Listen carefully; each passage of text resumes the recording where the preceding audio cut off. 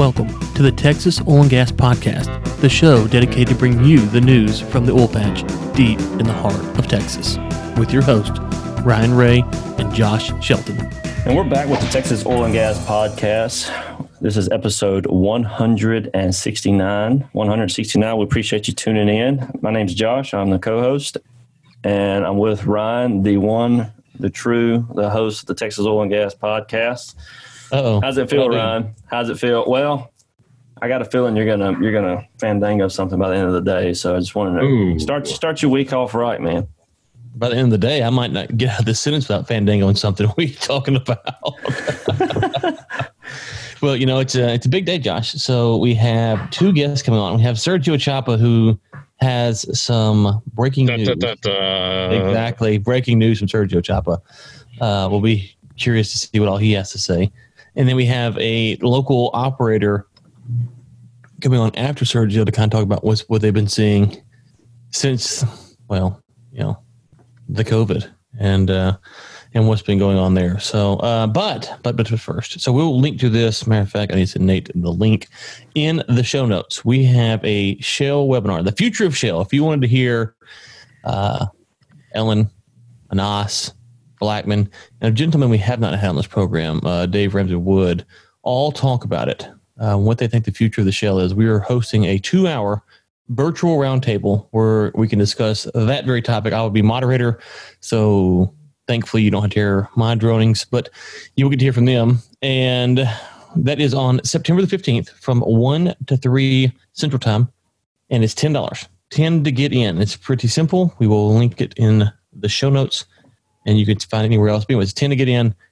And the last 30 minutes, we're going to try to save for questions. That's our goal. So an hour and a half of discussion and 30 minutes for questions is the scheduled agenda. So we'll see how that goes. But anyways, and so, you know, kind of excited about that, Josh. Those are, you know, some of the bigger names, at least, that aren't, you know, on the Wall Street world. And so I think that should be exciting to hear what they think about the future of Shell, especially when you get to September, because you'll be kind of getting close to Q4. Looking at the presidential election will be 2 months out at that point. So it'd be interesting to see what they think September 15th. Yeah, it's a great lineup. I mean, that's some big hitters. I think if you want a good idea of where oil's going to be in the next 6 to 12 months, I don't know if 3 people I would want to hear from more than. Well, and we got 4, so it's even better. Oh yeah. That's right. Oh man, can't leave that one out. Yeah. No. We got 4 panelists. You have Anas, you have Ellen, you have Blackman, and you have DRW. Oh yeah. I missed one. So who's the odd man out, Josh? Yeah. Who is it? Yeah. Who's the person that you weren't considering? The moderator. The moderator. Well, you know, I don't know if I think we got Sergio coming on here in a minute. There's a story that, well, I say several stories that came out this week, Ryan, with California. Did we cover that at all last week, where they were having some outages? I don't think we did. I don't remember if or not.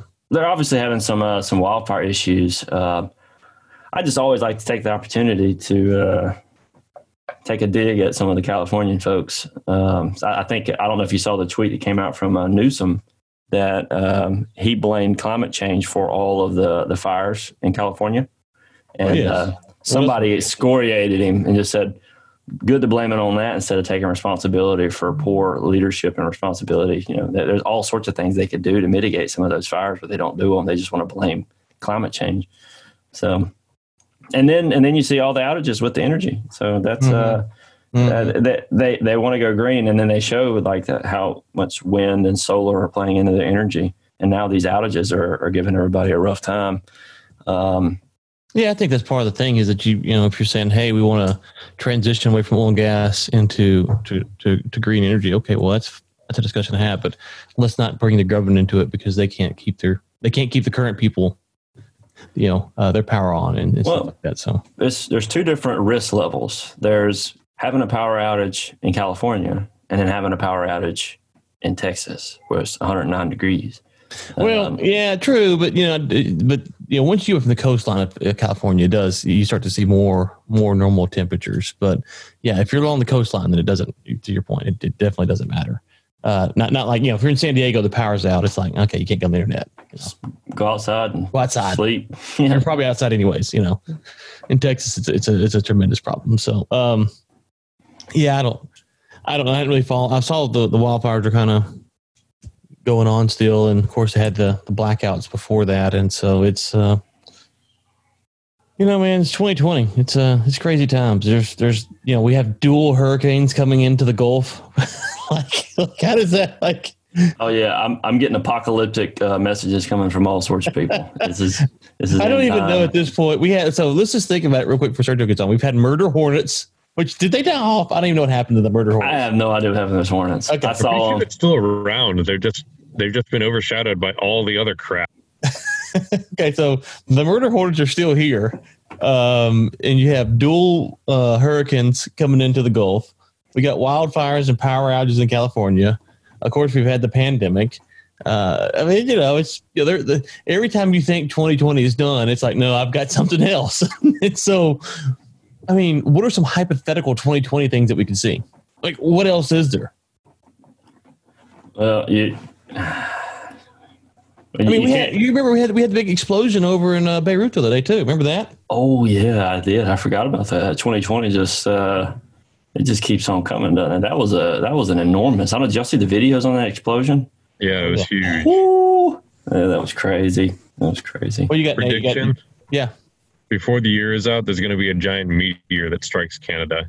A meteor strikes Canada? Oh, yep. That's funny because last night I was on Facebook and I saw asteroid will come within 260 something. Let's see here. Asteroid will come near Earth on like election day or something like that. You've got to be joking. Yeah, it was. Look, man. Hey, we're recording a podcast, Sergio, and you just bust up in here like that. Look at it. Oh boy, how dare I? How dare I, the invited guest, be? I will. Let's see here. Here it is. Asteroid.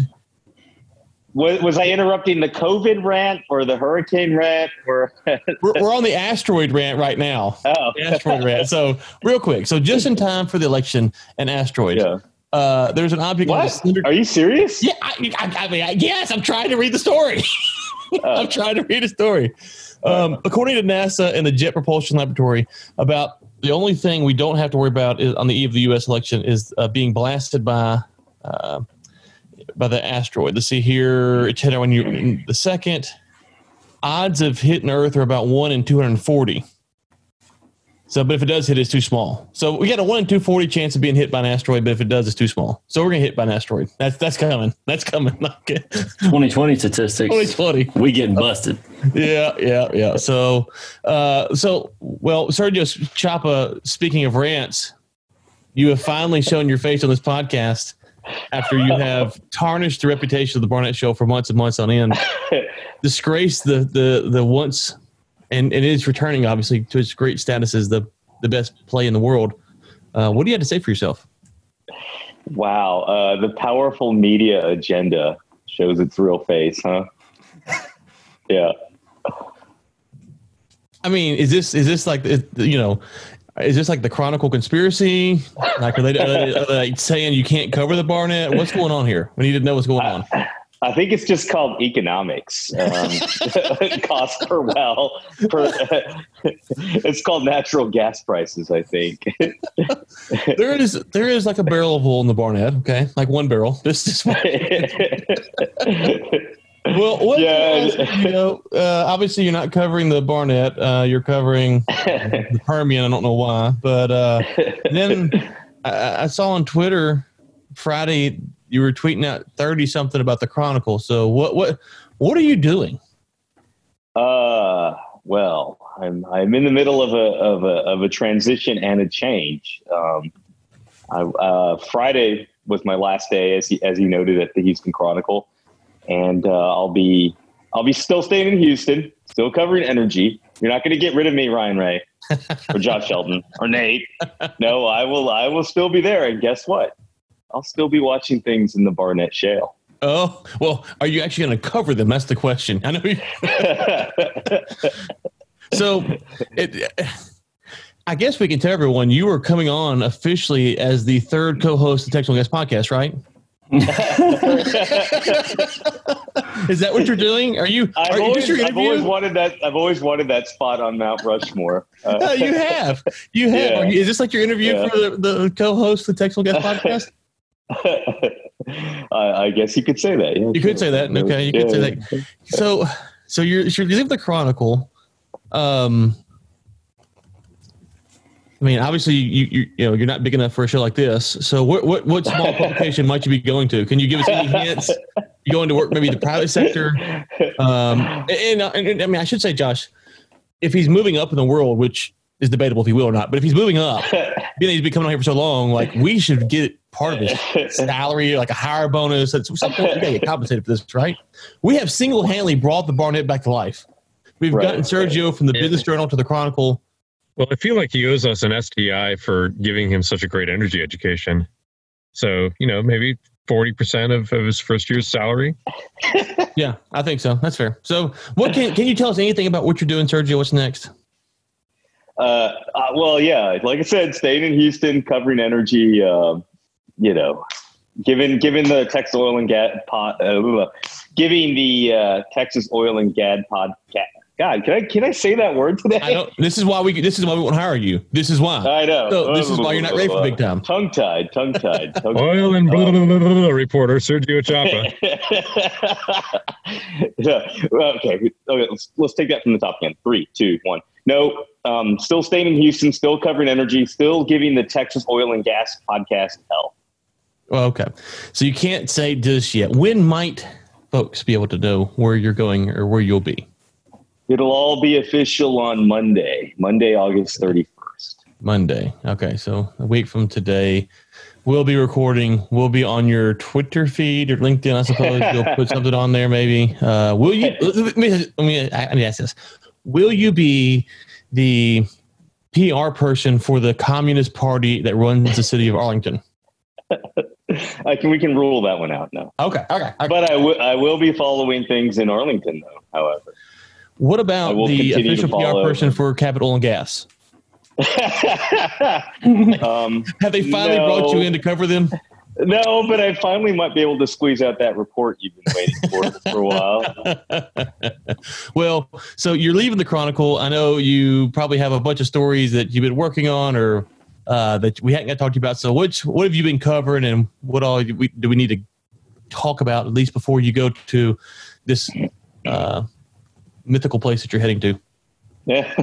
Well, no, I'm glad you asked, actually, because you will see my byline on the Houston Chronicle sneak out a few times after I'm gone. But it was to do some really amazing stories, Ryan, that were really good. One of them was kind of nicknamed Life After COVID. And it's a look at the oil and gas industry after the pandemic. Mm-hmm. Looking at the hot technologies in oil and gas and then the job skills needed. As you know, I mean, it's been, as you pointed out earlier, 2020 has been quite a year, but it's also brought some big change to the oil and gas industry and things. You're going to see more things like smart helmets. You're going to see artificial intelligence. You're going to see remote drilling. Let's see what else. Numerous other technologies that make exploration, production, everything more efficient. All these 5G networks and things that coming out, and you're going to need more skills like data science. To get those high-paying jobs, you'll need to have like familiarity with data, computer programming, all this, Excel spreadsheets, like all these other skills and it's a really big story. It starts here in Houston. It starts in Paris, France. Oh, wow. And then comes to LaPorte, and then it goes out into other parts of Texas. So it's a good one. It's a project I'm proud of. So did you, in your reporting on the story, was there any conversation about, the last downturn? And so if we hadn't had a downturn, 4 years ago, maybe this would be even worse because people wouldn't be prepared for kind of moving to cut cost into the science thing, or did they data science stuff? Did they talk about that? Like, did the last downturn actually prepare us for this downturn because of some of the innovation that we had to roll out then, or was that not? Is that not even a factor for some of these companies? No, it did. I mean, I think you saw a lot of particularly like with the smart helmets and things. Those were rolled out during the last downturn, but now we're like version 2.0, where they're a lot smarter and they integrate with platforms like Zoom and Microsoft Teams, and they're a little more pandemic friendly now. And it actually turns out great. I mean, one of the things about life after COVID, after adopting like things like smart helmets and remote drilling, people aren't really going to go back to the old way of doing things anymore. They're just going to keep doing it this way after the pandemic. We're not going to have 100 people on a drilling site. I think you'll have people there virtually and just the core skeleton crew that you need, and everyone else is going to be virtual, and then for refining companies, like we spoke with Total, and they tested out the technology in Paris, France. And then they rolled it out at their petrochemical plant in La Porte. And they found that they could have a worker wear one of these smart helmets, be on a Microsoft Teams meetings and do his work, and then have engineers and experts and vendors and everybody watch things. And guess what? They liked it so much, they rolled out that technology to Europe, Middle East, Asia, Africa. And after the pandemic's gone, that's just the way things are going to be. This way things are going to be. It's gone are the days like where you need to fly engineers out to look at things and projects, because you can just have somebody local wear the helmet and the engineer walks through it. So, a lot of our listeners are kind of folks that are in the field and stuff, and some of them have been laid off, obviously. How concerned should folks be about getting their job back? Because or maybe not getting a job back, but getting, their specific job back. So do you have any insights on what kind of jobs you said that, some of these jobs aren't coming back. So do you have is there kind of a line where you say, well, if you're kind of doing these types of jobs, they probably won't come back, whereas there will be more of these types of jobs? There's definitely a shift from blue collar to more white collar work. You got to be versed in digital skills and technology. Well, the thing I kept hearing over and over was something this data science where it's more like data analysis jobs are really hot and high in demand, and working with artificial intelligence and tools and different tools. Kind of having programming skills is key. Kind of digital troubleshooting. Some people are really good mechanically troubleshooting and fixing things, but now the new skills are the digital kind of troubleshooting, where you get your wrench and get to work. And what about podcasting? Asking for a friend. Asking for a friend there. I think you'll be fine. I think the world will still need commentary. Commentary.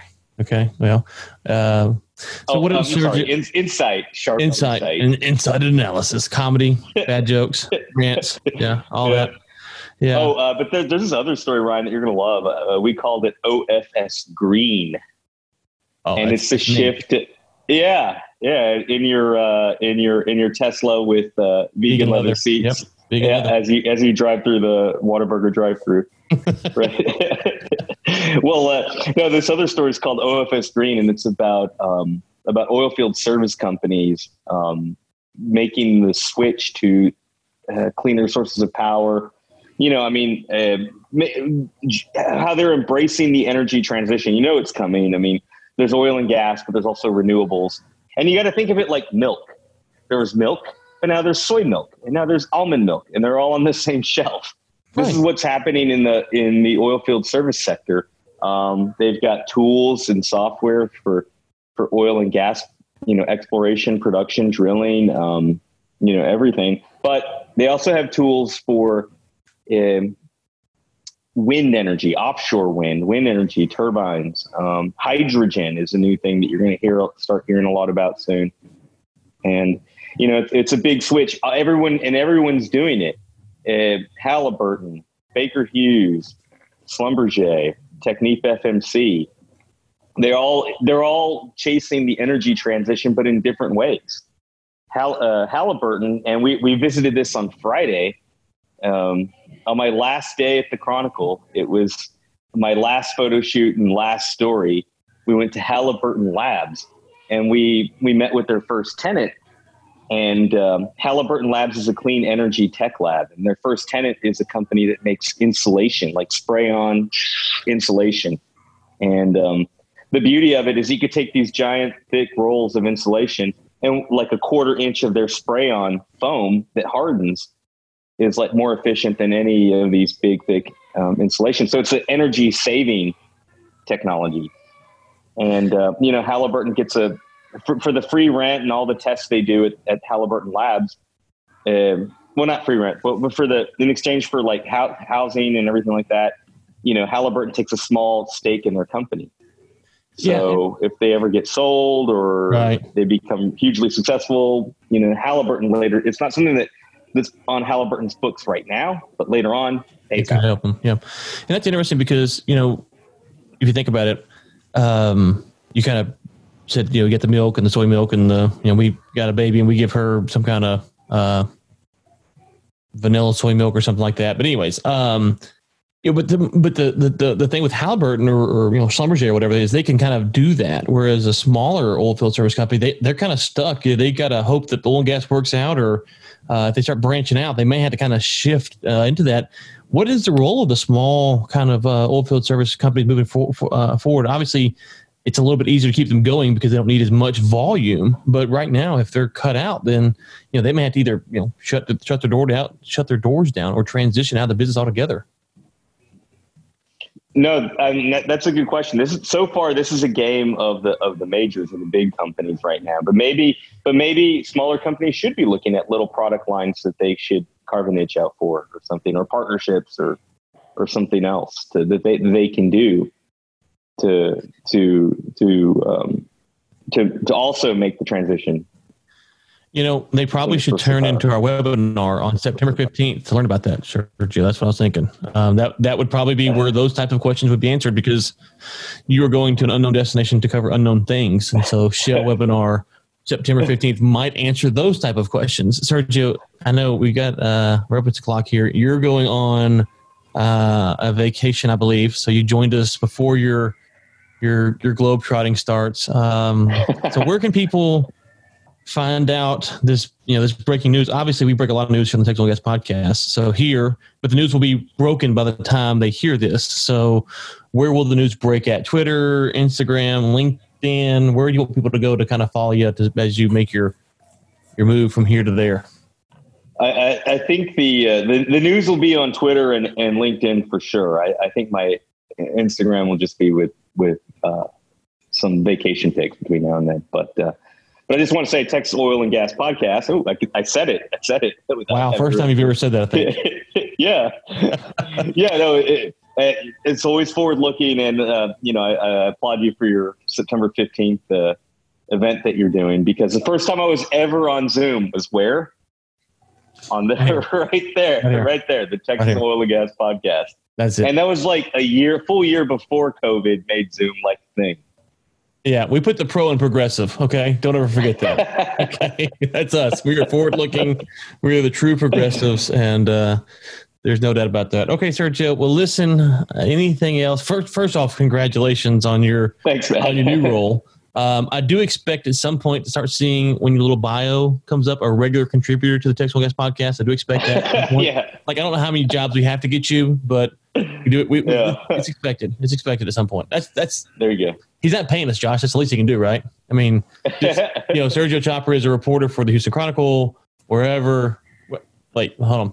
Sergio Chopra is a reporter at wherever he's going to. Regular contributor to Texas Oil and Gas Podcast, and then your past insignificant jobs, stuff like that. Before that. Sergio, seriously, people always ask about you, our listeners. And so Sergio is a friend and a person we love to have on. So we wish you nothing but the best. And we're really excited for you as you head on your new journey. And hopefully it will allow you to come back on. Cabot might be mad about some of the things you said. So hopefully they'll let you come back on.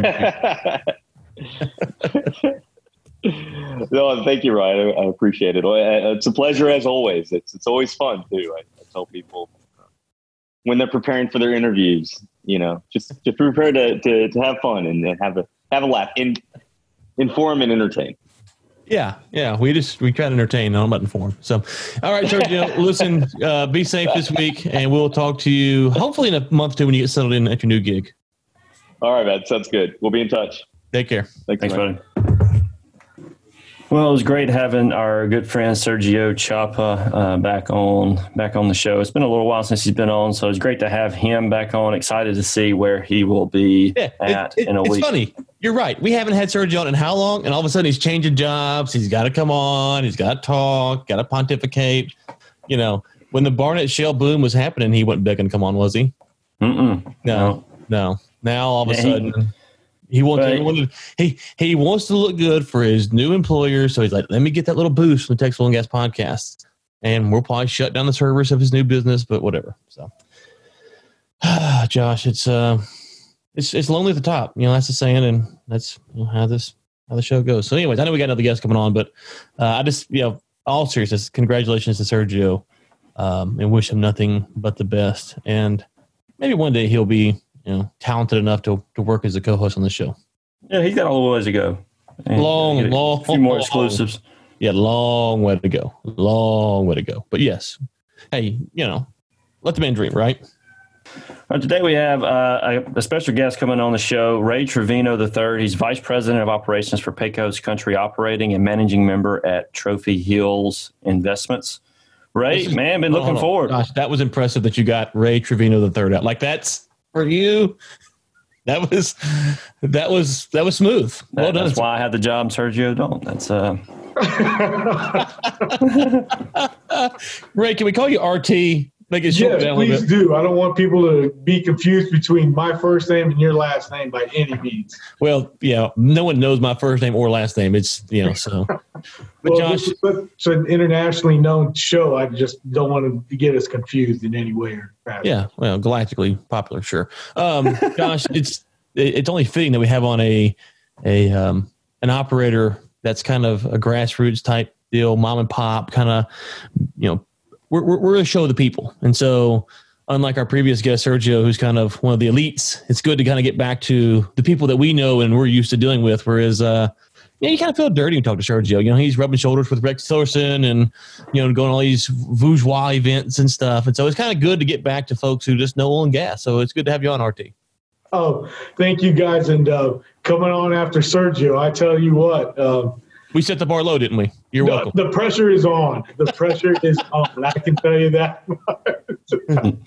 So what did get you on? Obviously, we talk a lot about the news, and we just had Sergio on talking about, kind of life after COVID, but from kind of the local operator, I hate to say mom and pop to be derogatory, but not a marathon or an Oxy or something like that. What's it been like kind of this year? What have you guys seen? Maybe some things that surprised you. And then how does it kind of stack up to what we saw back, 3-4 years ago?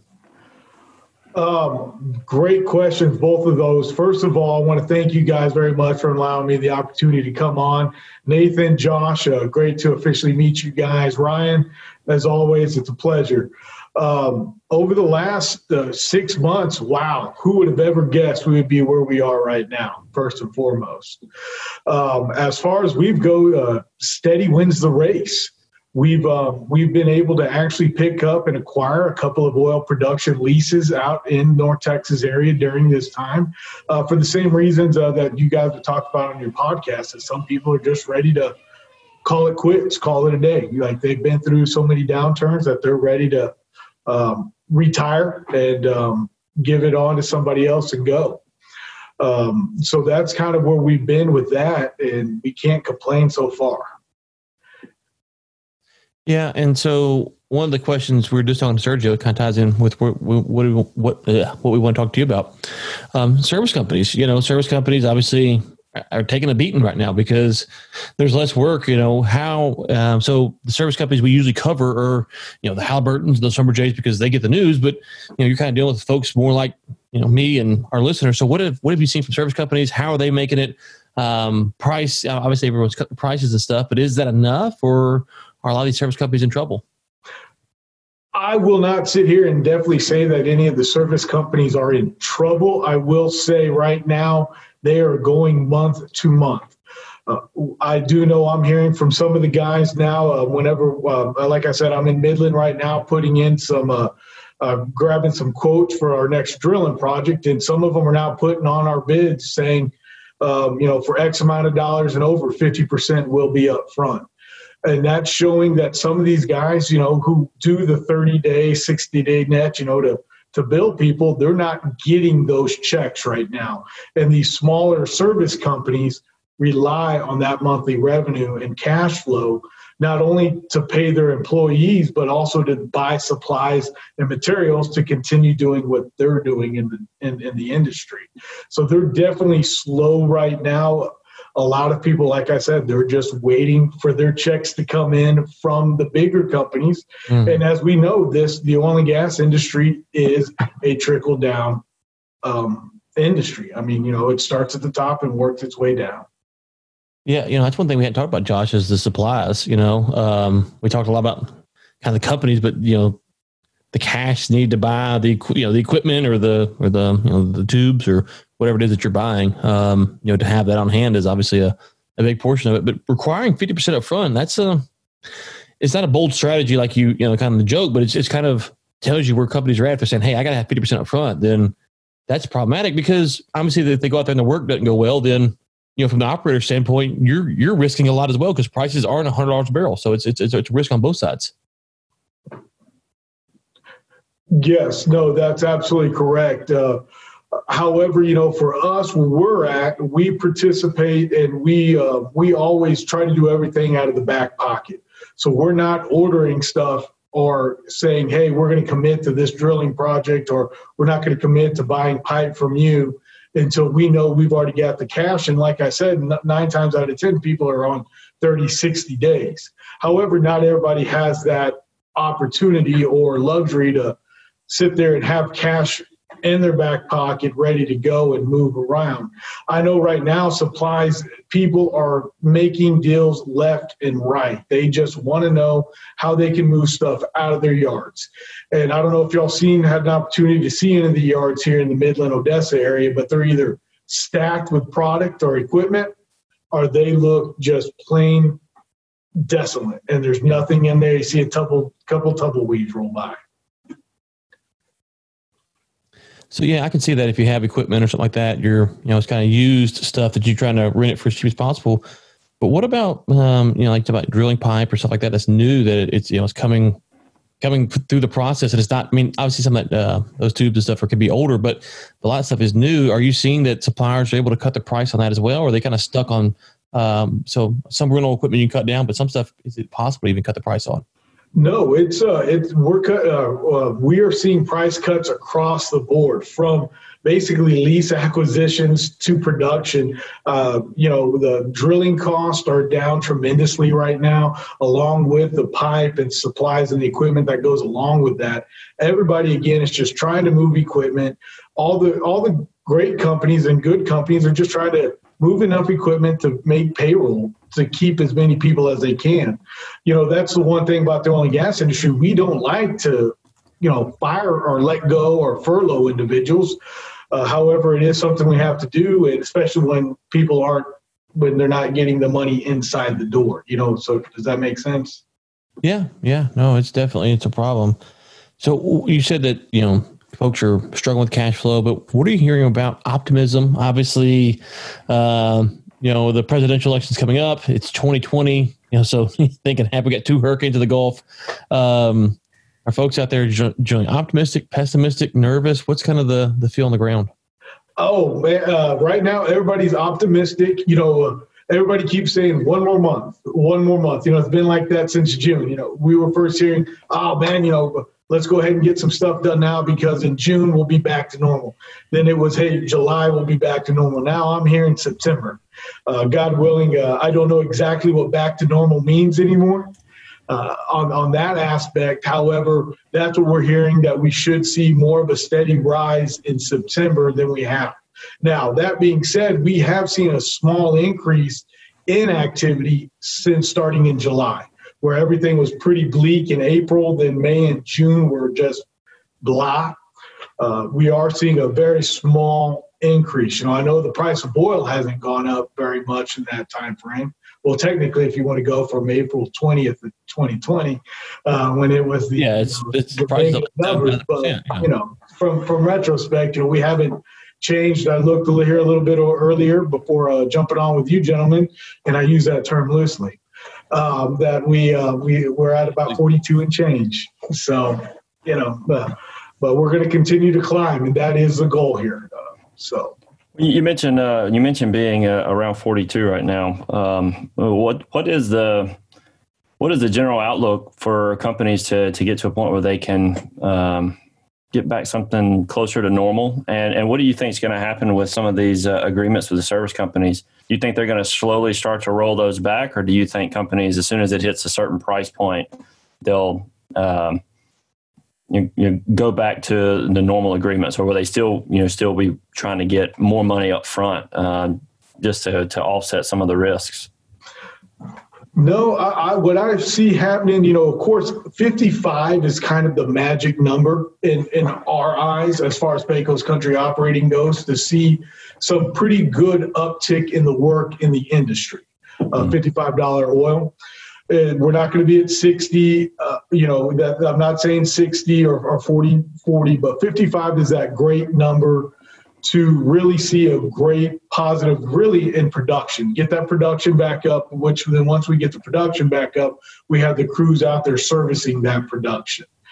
As far as agreements go, people don't want to let go of those agreements, Josh. They really want to keep that stuff so that when we get that oil back up to that price, and more importantly, the production goes up, they're going to have their agreements in place. They're going to have their people in place that they can hit the ground running as if nothing happened.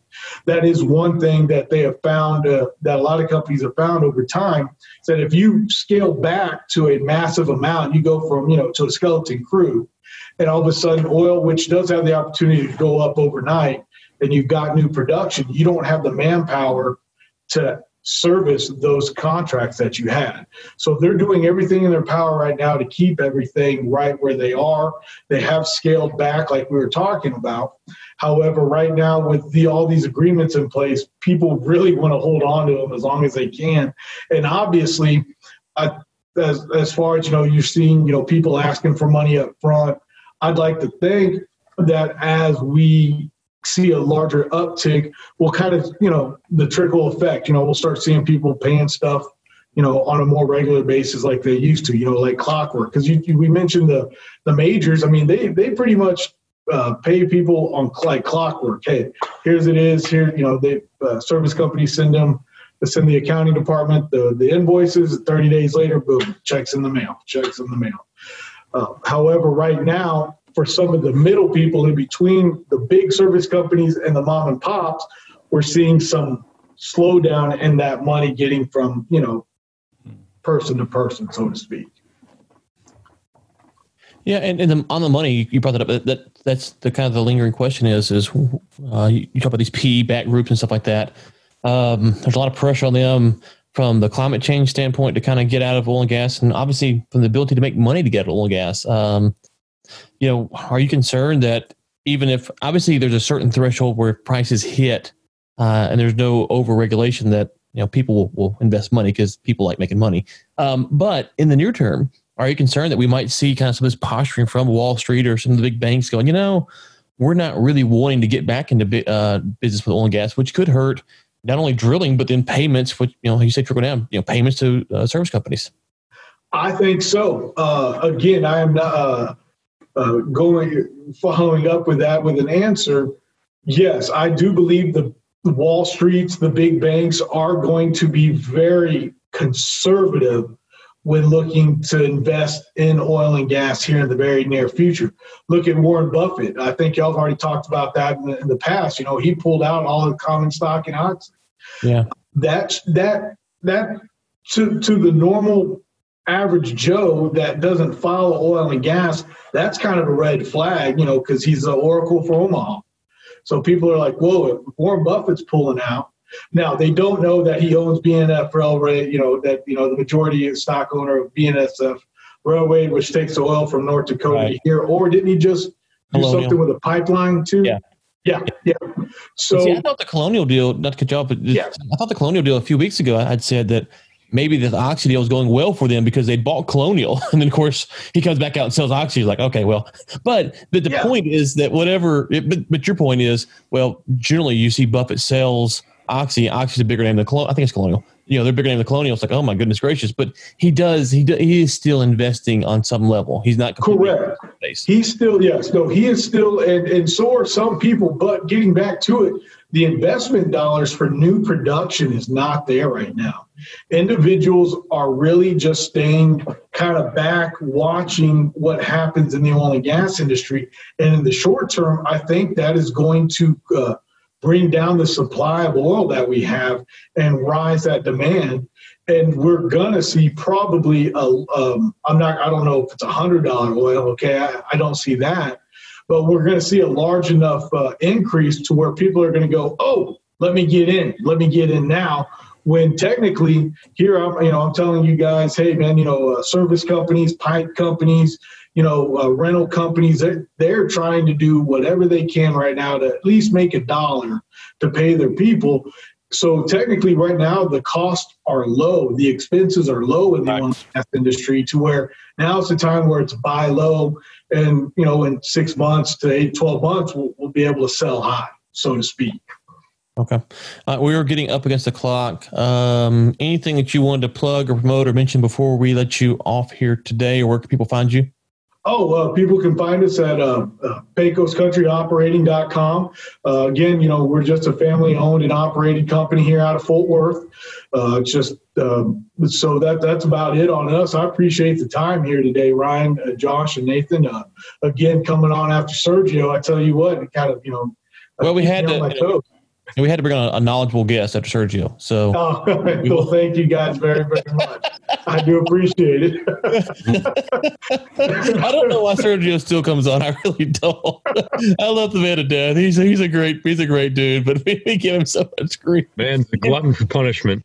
And the beauty of it is his job is really serious. He's a serious reporter for a serious job, so he can't write articles back at us. So he's muffled. He can't say anything. Yeah, no. He did a tweet here and there. We could read his articles and then make fun of him, and then he can't say a lot. So it's really a good relationship for us. We enjoy that.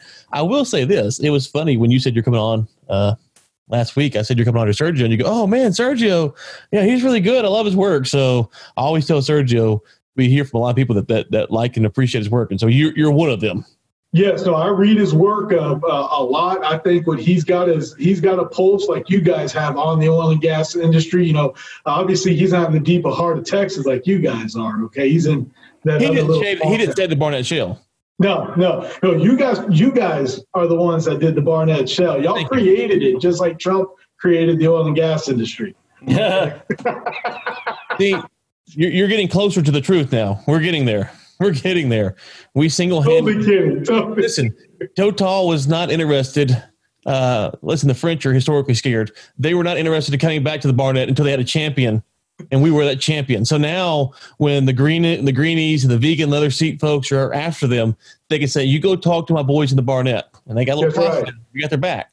Mm-hmm. We would like some common stock off the deal personally, but just saying. So, when you save a basin, a shale plate like we have, they need to put a monument up for us. And because it's the Barnett, there's multiple counties, so we need multiple statues. What if you just put one big statue in the middle of the Barnett? Just put one on top of Jerry World. We'll call it even. No, it needs to be bigger than that. It needs to be bigger. Oh man! Well, I hope natural gas continues the rise that it's on. Who would have guessed we would have seen that? To where the Barnetts play again, and same with the Eagle Ford. So we'll see. Titans of industry like us pushing it, it's not really that surprising. But yes, for the common man, it might be. So RT, it was good to get you on, buddy. Hope all is well out there in Midland. Stay safe. Thank you, guys. Talk to y'all again. Bye-bye. All right, take care. All right. Thanks again to RT coming on the show today. He had a lot of good information. Appreciate getting some of that insights. People on the ground always have a little bit of different perspective. So great having him on the show today. It was a good balance. You have the Houston elites like Sergio, and then of course you have the people like us, and then you have on RT who's kind of getting his hands dirty. That's it's good to see. And Ron, we got a couple of stories here for the roundup. Wanted to hit these just in a bullet style. There was a explosion at a port in Texas. 4 people are missing. This came out Friday, August the 21st. Dredging vessel at Texas port hit a natural gas pipeline Friday, sparking an explosion that sent 6 people to the hospital and left 4 others missing. So then there's another article that came out a little bit later. Search ends for 2 still missing. So right now, as of the 23rd, which is yesterday, there were still 2 people that were missing from that explosion. So hopefully they have made some progress on that today, and I'll follow back up on that later this week and see where they're at. And with that, Ryan, I think that wraps us up, man. Josh. Yep. Shell webinar, folks. Shell webinar is Shoreby.War Room webinar if you're looking for the link. But you can find it in the show notes. Nate will link it there, and Twitter, LinkedIn, wherever you could find it there as well. Should be a good event. It's 10 bones. I mean, 10 bones. You pay hundreds of dollars to go see speak at conference. We got 10 bones to get 4 professionals. So 4 professionals and 1 bum. Me being the bum, of course. So, Josh, it was good to be back, buddy. We're back next week. When do we take off? When's Labor Day? We have to take off for Labor Day, right? Not next week, but the week after, right? If I'm not mistaken. Okay. So I think, yeah. So we're on for the 31st, off for the 7th. Off for the 7th, and then the webinar's next week. So, okay, all right. So yeah, I might have record a special Labor Day show webinar preview. I don't know. We'll see. Folks, sign up. It is limited, not because of me, just because of the way the webinar stuff works. So it is a limited event, unfortunately. Anyways, so sign up. We'd love to have you there. It's $10. So it's what, a fourth of a barrel of oil, right? So, yeah. There you go. So, anyways, all right, listeners, thank you so much as always. And until next time, keep climbing.